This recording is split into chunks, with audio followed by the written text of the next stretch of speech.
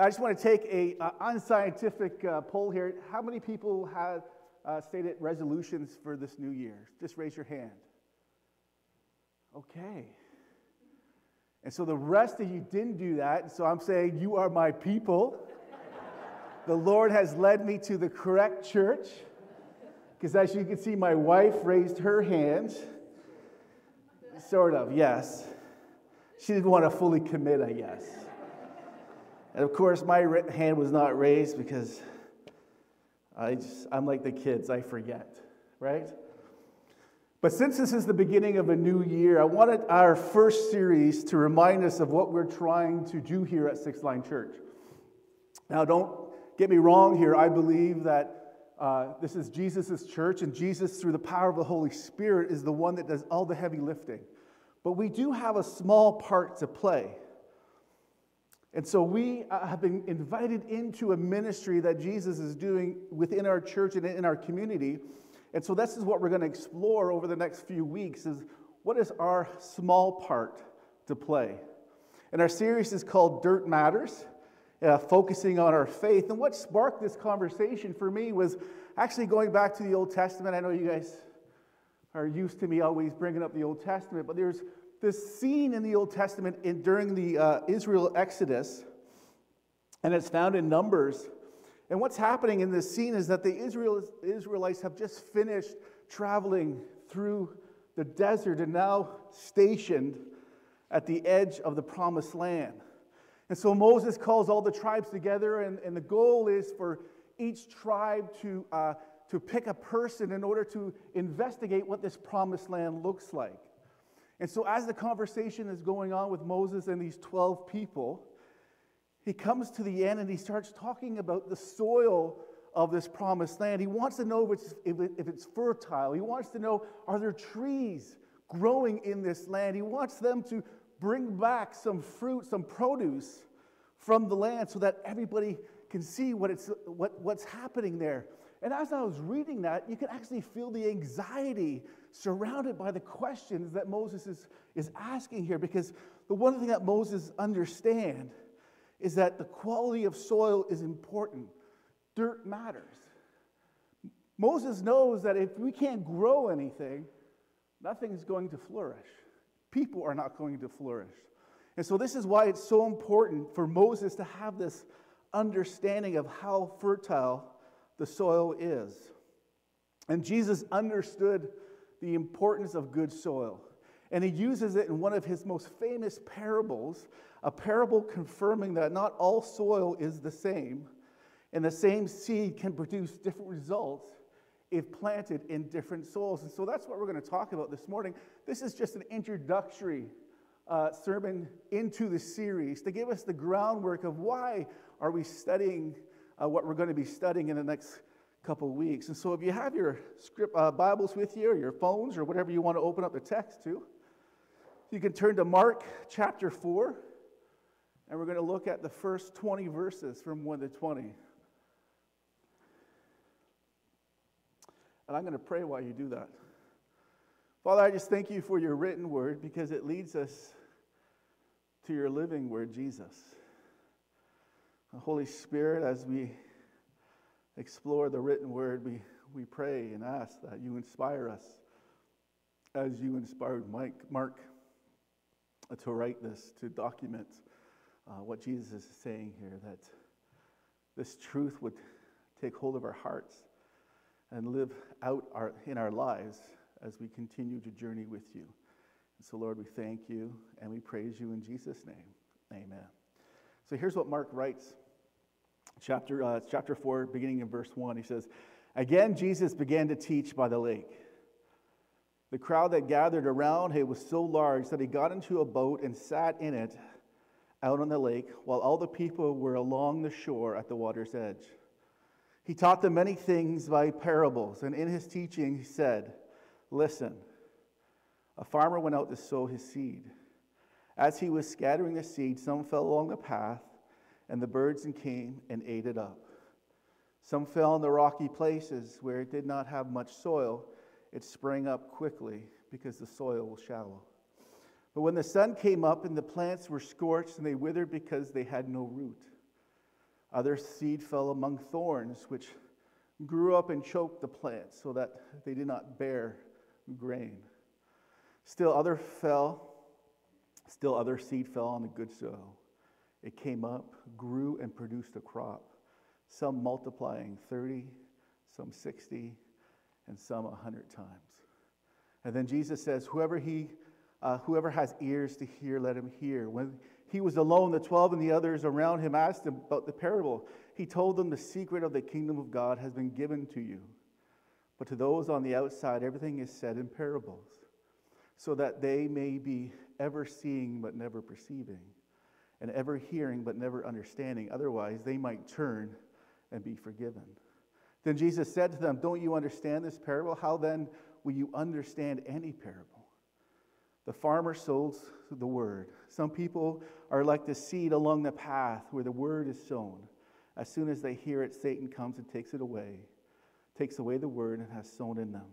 Others, like seed sown on rocky places, hear the word and at once receive it with joy. But since they have no root, they last only a short time. When trouble or persecution comes because of the word, they quickly fall away. And still others, like seed sown among thorns, hear the word, but the worries of this life and the deceitfulness of wealth and desires for other things come in and choke the word, making it unfruitful. Others, like seed sown on good soil, hear the word, accept it, and produce a crop. Some 30, some 60, and some 100 times what was sown. And so 3 of the 4 gospel writers actually tell this parable, Mark, Luke, and Matthew. And the reason why I chose Luke is because Jesus is speaking more to a group of people and not specifically to an individuals. Because there's something I think that we can all agree on, is that what's true for an individual can also be true for a group of people. And a parable is just a simple story to explain a greater truth or principle. The story itself doesn't actually have to have happened in order for the principle to be true. And so we need to understand that about parables and as we analyze this parable. Because the first thing I want us to pay attention to is I want us to notice the manner in which the seed is sown. The text tells us that it's scattered all over the place. So Jesus is saying, and I just visualize this person's walking around, this farmer, and he's throwing seed over there, and he's throwing seed over there, and he's throwing seed over there. And I'm reading this, and I don't know a lot about farming, which means I don't know anything about farming. Okay? But this doesn't seem right. This doesn't seem the way that you would plant seed. Like, I always assumed that you take the seed, you put it in the soil, and you cover up the seed with the soil. This kind of seems like someone's feeding chickens. Have you ever seen anybody feed chickens before? This is what this method that Jesus is talking about seems like. So we can actually determine that this parable is not a guide to better farming practices, right? We can determine that by the way that the method that the seed is being sown. We could also determine by this parable that the sower, the seed, and the method in which the seed is sown is irrelevant. Because in each case, in each scenario, the seed's the same, the sower's the same, and the method is the same. So according to Jesus, these 3 parts of the parable, or the actions that's happening, is irrelevant to what Jesus wants us to pay attention to. What Jesus wants us to pay attention to are the soil, or the types of soil the seeds lands in. Because Jesus knows dirt matters. Jesus knows that you need good soil in order to flourish. And so Jesus identifies 4 different types of dirt. And each piece of dirt, as Jesus explained in the latter part of the parable, are the 4 different kinds of hearts in response to Jesus. And so let's look at the first 3. The first heart is a hard heart that's represented by a dirt pathway. Now, how many people go hiking? Okay, see? My kind of people. When you're on a hike, you usually follow a pathway, a dirt pathway, right? And as you're walking along, it's hard, it's sandy, and all around it is vegetation, but there's no grass or anything growing on the pathway. This is what Jesus is explaining, that some of our hearts are like that it's so hard that the gospel will not penetrate it because of many different reasons. And so this is what Jesus means by the first heart. The second heart is the shallow heart. And it's represented by the rocky places where there isn't enough soil for the roots, the seed sprouts, but there's nowhere for the roots to go. And so what happens is that the things of life, the troubles and the pressures of life has no way of holding on. And so what it does is it withers and dies and just gets washed away by all things that's happening in life. And the third heart is known as the crowded heart, that is represented by the thorns. And so this is a heart that is filled with everything. Jesus is in there, but so is the world, so is other desires. And so what's happening here is that Jesus is actually getting crowded out because he's not the center. He's not the focus. Everything else is the center and focus. And so, again, it doesn't produce fruit. And all three of these conditions do not produce lasting fruit in a person's life. And all three of these conditions do not produce lasting fruit in the life of the church. Because the church is just a group of people gathering together, and the hearts of those who make up the church determine the type of soil in the church. And what I mean by soil of the church is I'm actually speaking of the culture of the church. The culture is the unwritten rule. Next slide, please. Culture is the unwritten set of rules that governs everything a church does. And it is the culture of the church that determines the effectiveness or its ineffectiveness in doing ministry. See, so often we believe that we've just changed the methods that we're doing, that somehow that's going to produce long-lasting fruit. And that's not just the case. A couple of years ago, Chris and I had the privilege of going to Australia. My younger brother was getting married, and he asked me to officiate. And I said, well, pastor has to make sacrifices, right? And so I had to go to Australia and officiate the wedding. And while we were there, we actually got a chance to go to the Great Barrier Reef, where we found all Nemo's friends, which was pretty cool. But I also learned that when we were there is that about 10 years, maybe 20 years ago, the Barrier Reef was dying. And what was happening is that these starfish were invading the reef and eating all the reef apart and destroying it.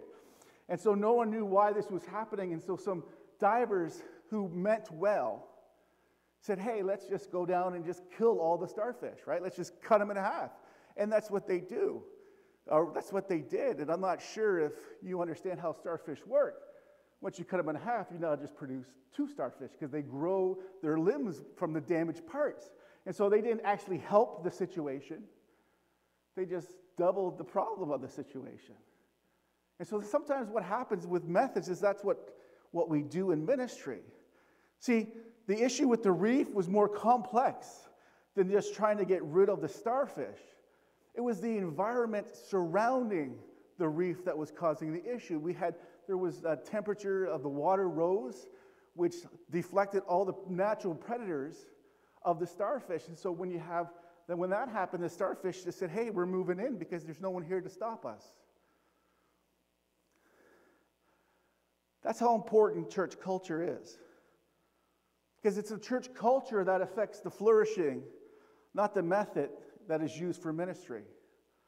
So reflecting on Jesus' parable, here are three different cultures that make the church ineffective when it comes to ministry. The first one is what we consider, again, the hard soil, the pathway.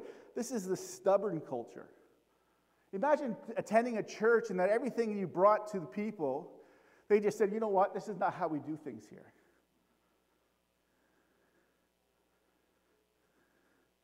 See, the stubborn culture is made up of people who believe they know best and are unwilling to discuss any changes whatsoever that needs to happen in order for the church to be effective. And so that's the stubborn culture. That's the pathway. The other culture that makes a church ineffective is the rocky place, which represents the shallow culture. The shallow culture is made up of immature believers whose relationship with Jesus hasn't grown deep roots in their relationship with Jesus. And they're not feeding daily on the nutrients of the Scripture as a source of life. See, Jesus invites us into this mission that he calls us into to further our faith. And in the shallow church, this is just an option. This is not the rule. And one way you can determine if a church culture is shallow is that, when everybody comes together and someone puts an ideal out and everybody says, oh, that's so awesome, that's amazing, let's do it. And then you plan, you get people say, hey, let's get together and plan it and execute it, and no one shows up. Because the mission of the church is an option. And the seed that lands in the soil choked up by thorns, well, that's the busy culture. This is the culture of a church where the church has its fingers in every single pie known possibly. Where the people are overprogrammed inside and outside the church, whether it's with church activities or non-church activities. And what this does is it saps the energy of the people. And what ends up happening is that we're doing a lot of stuff. And I'm not saying it's not good stuff. But we're doing all this stuff, and we just don't do it well.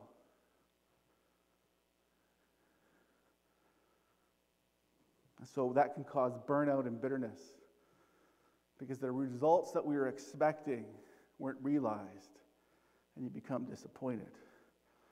And for me as a pastor, the culture of the church is one of my highest priorities because here's what I believe. Next slide. The church is not tasked with changing the world, but being the world already changed by Jesus. That's culture. And Jesus wants us to have a culture where there's a space for people to grow and flourish in relationship with Him and with one another. And see, this is where Jesus wants to take us in this parable with the fourth type of dirt. And Jesus explains the fourth type of dirt. See, when the seed fell in the other three different ways in the bad soil, it didn't work. But when the seed falls into the good soil, it succeeds three different ways in the good soil.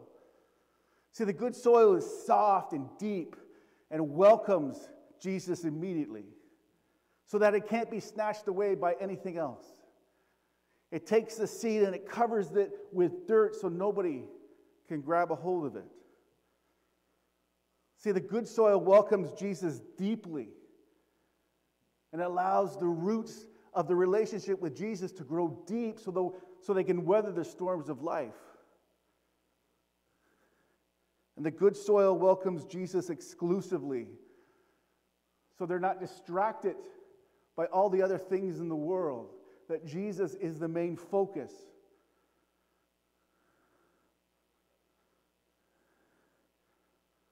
See, it's this type of fruit or this type of soil, which is known as the fruitful heart, that will bear fruit in the kingdom. And I don't know if you noticed how the way Jesus uses math, right? He doesn't use addition, he uses multiplication. Because he says it adds 30, 60, and 100-fold. And this growth, this flourishing of fruit is not a one-time event, but it becomes a perpetual cycle of fruit bearing because the soil is good.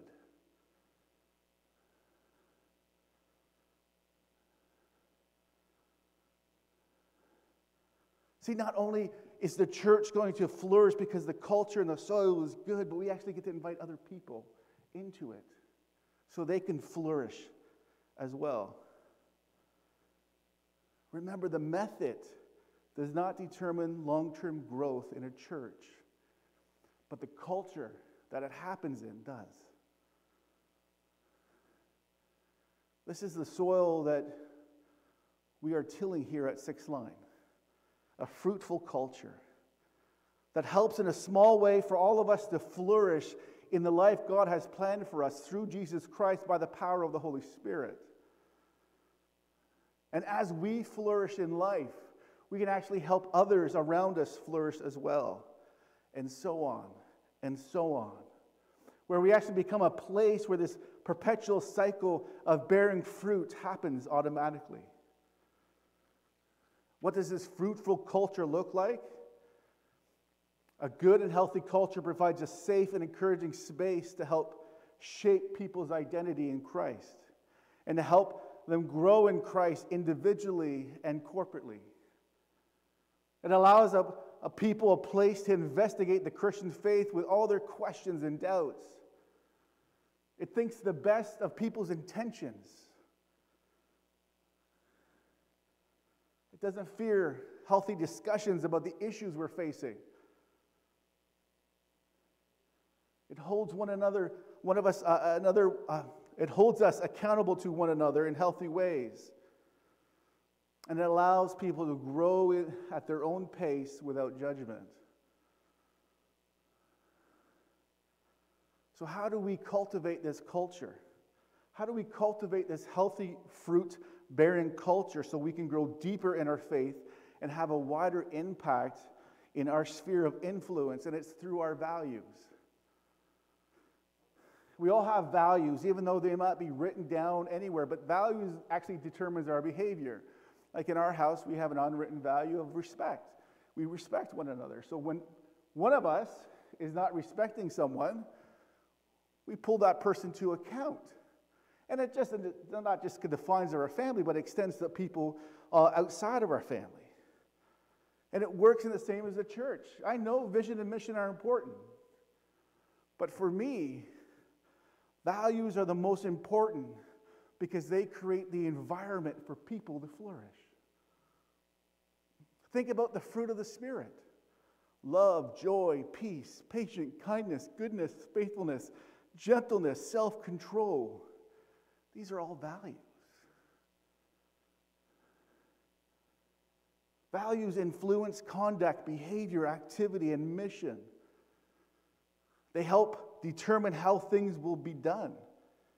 They provide a foundation for discerning what is most important.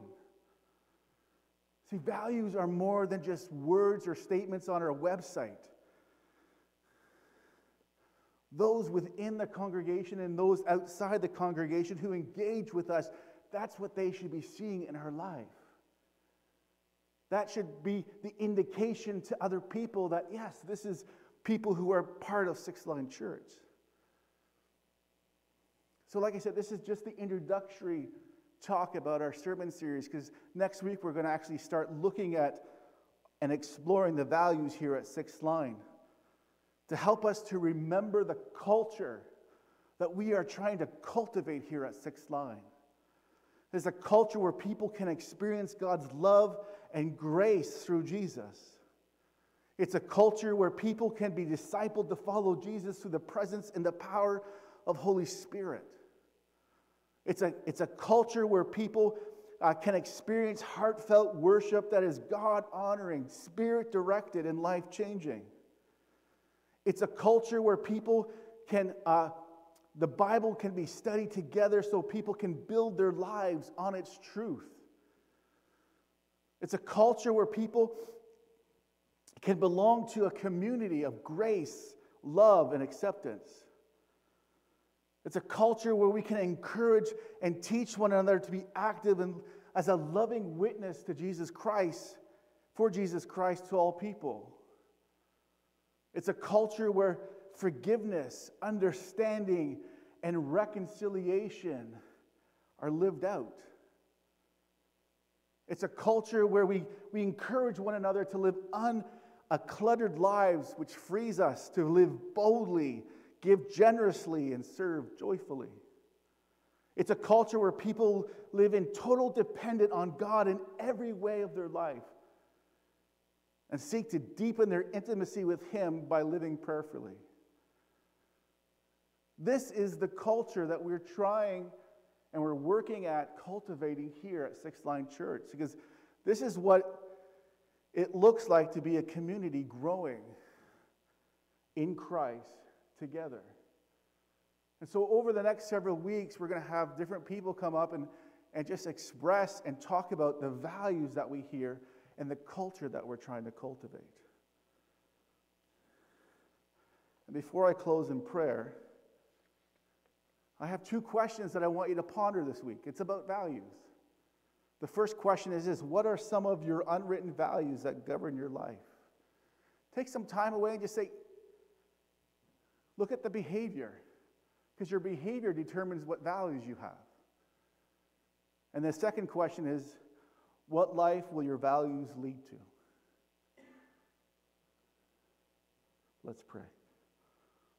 Father, we thank you for your word this morning. We thank you as we begin this new sermon series. As we look at the values that you have given us here to identify a Six Line Church in this community, in this region. And as we go through each one, Lord, I pray that we begin to live them out passionately.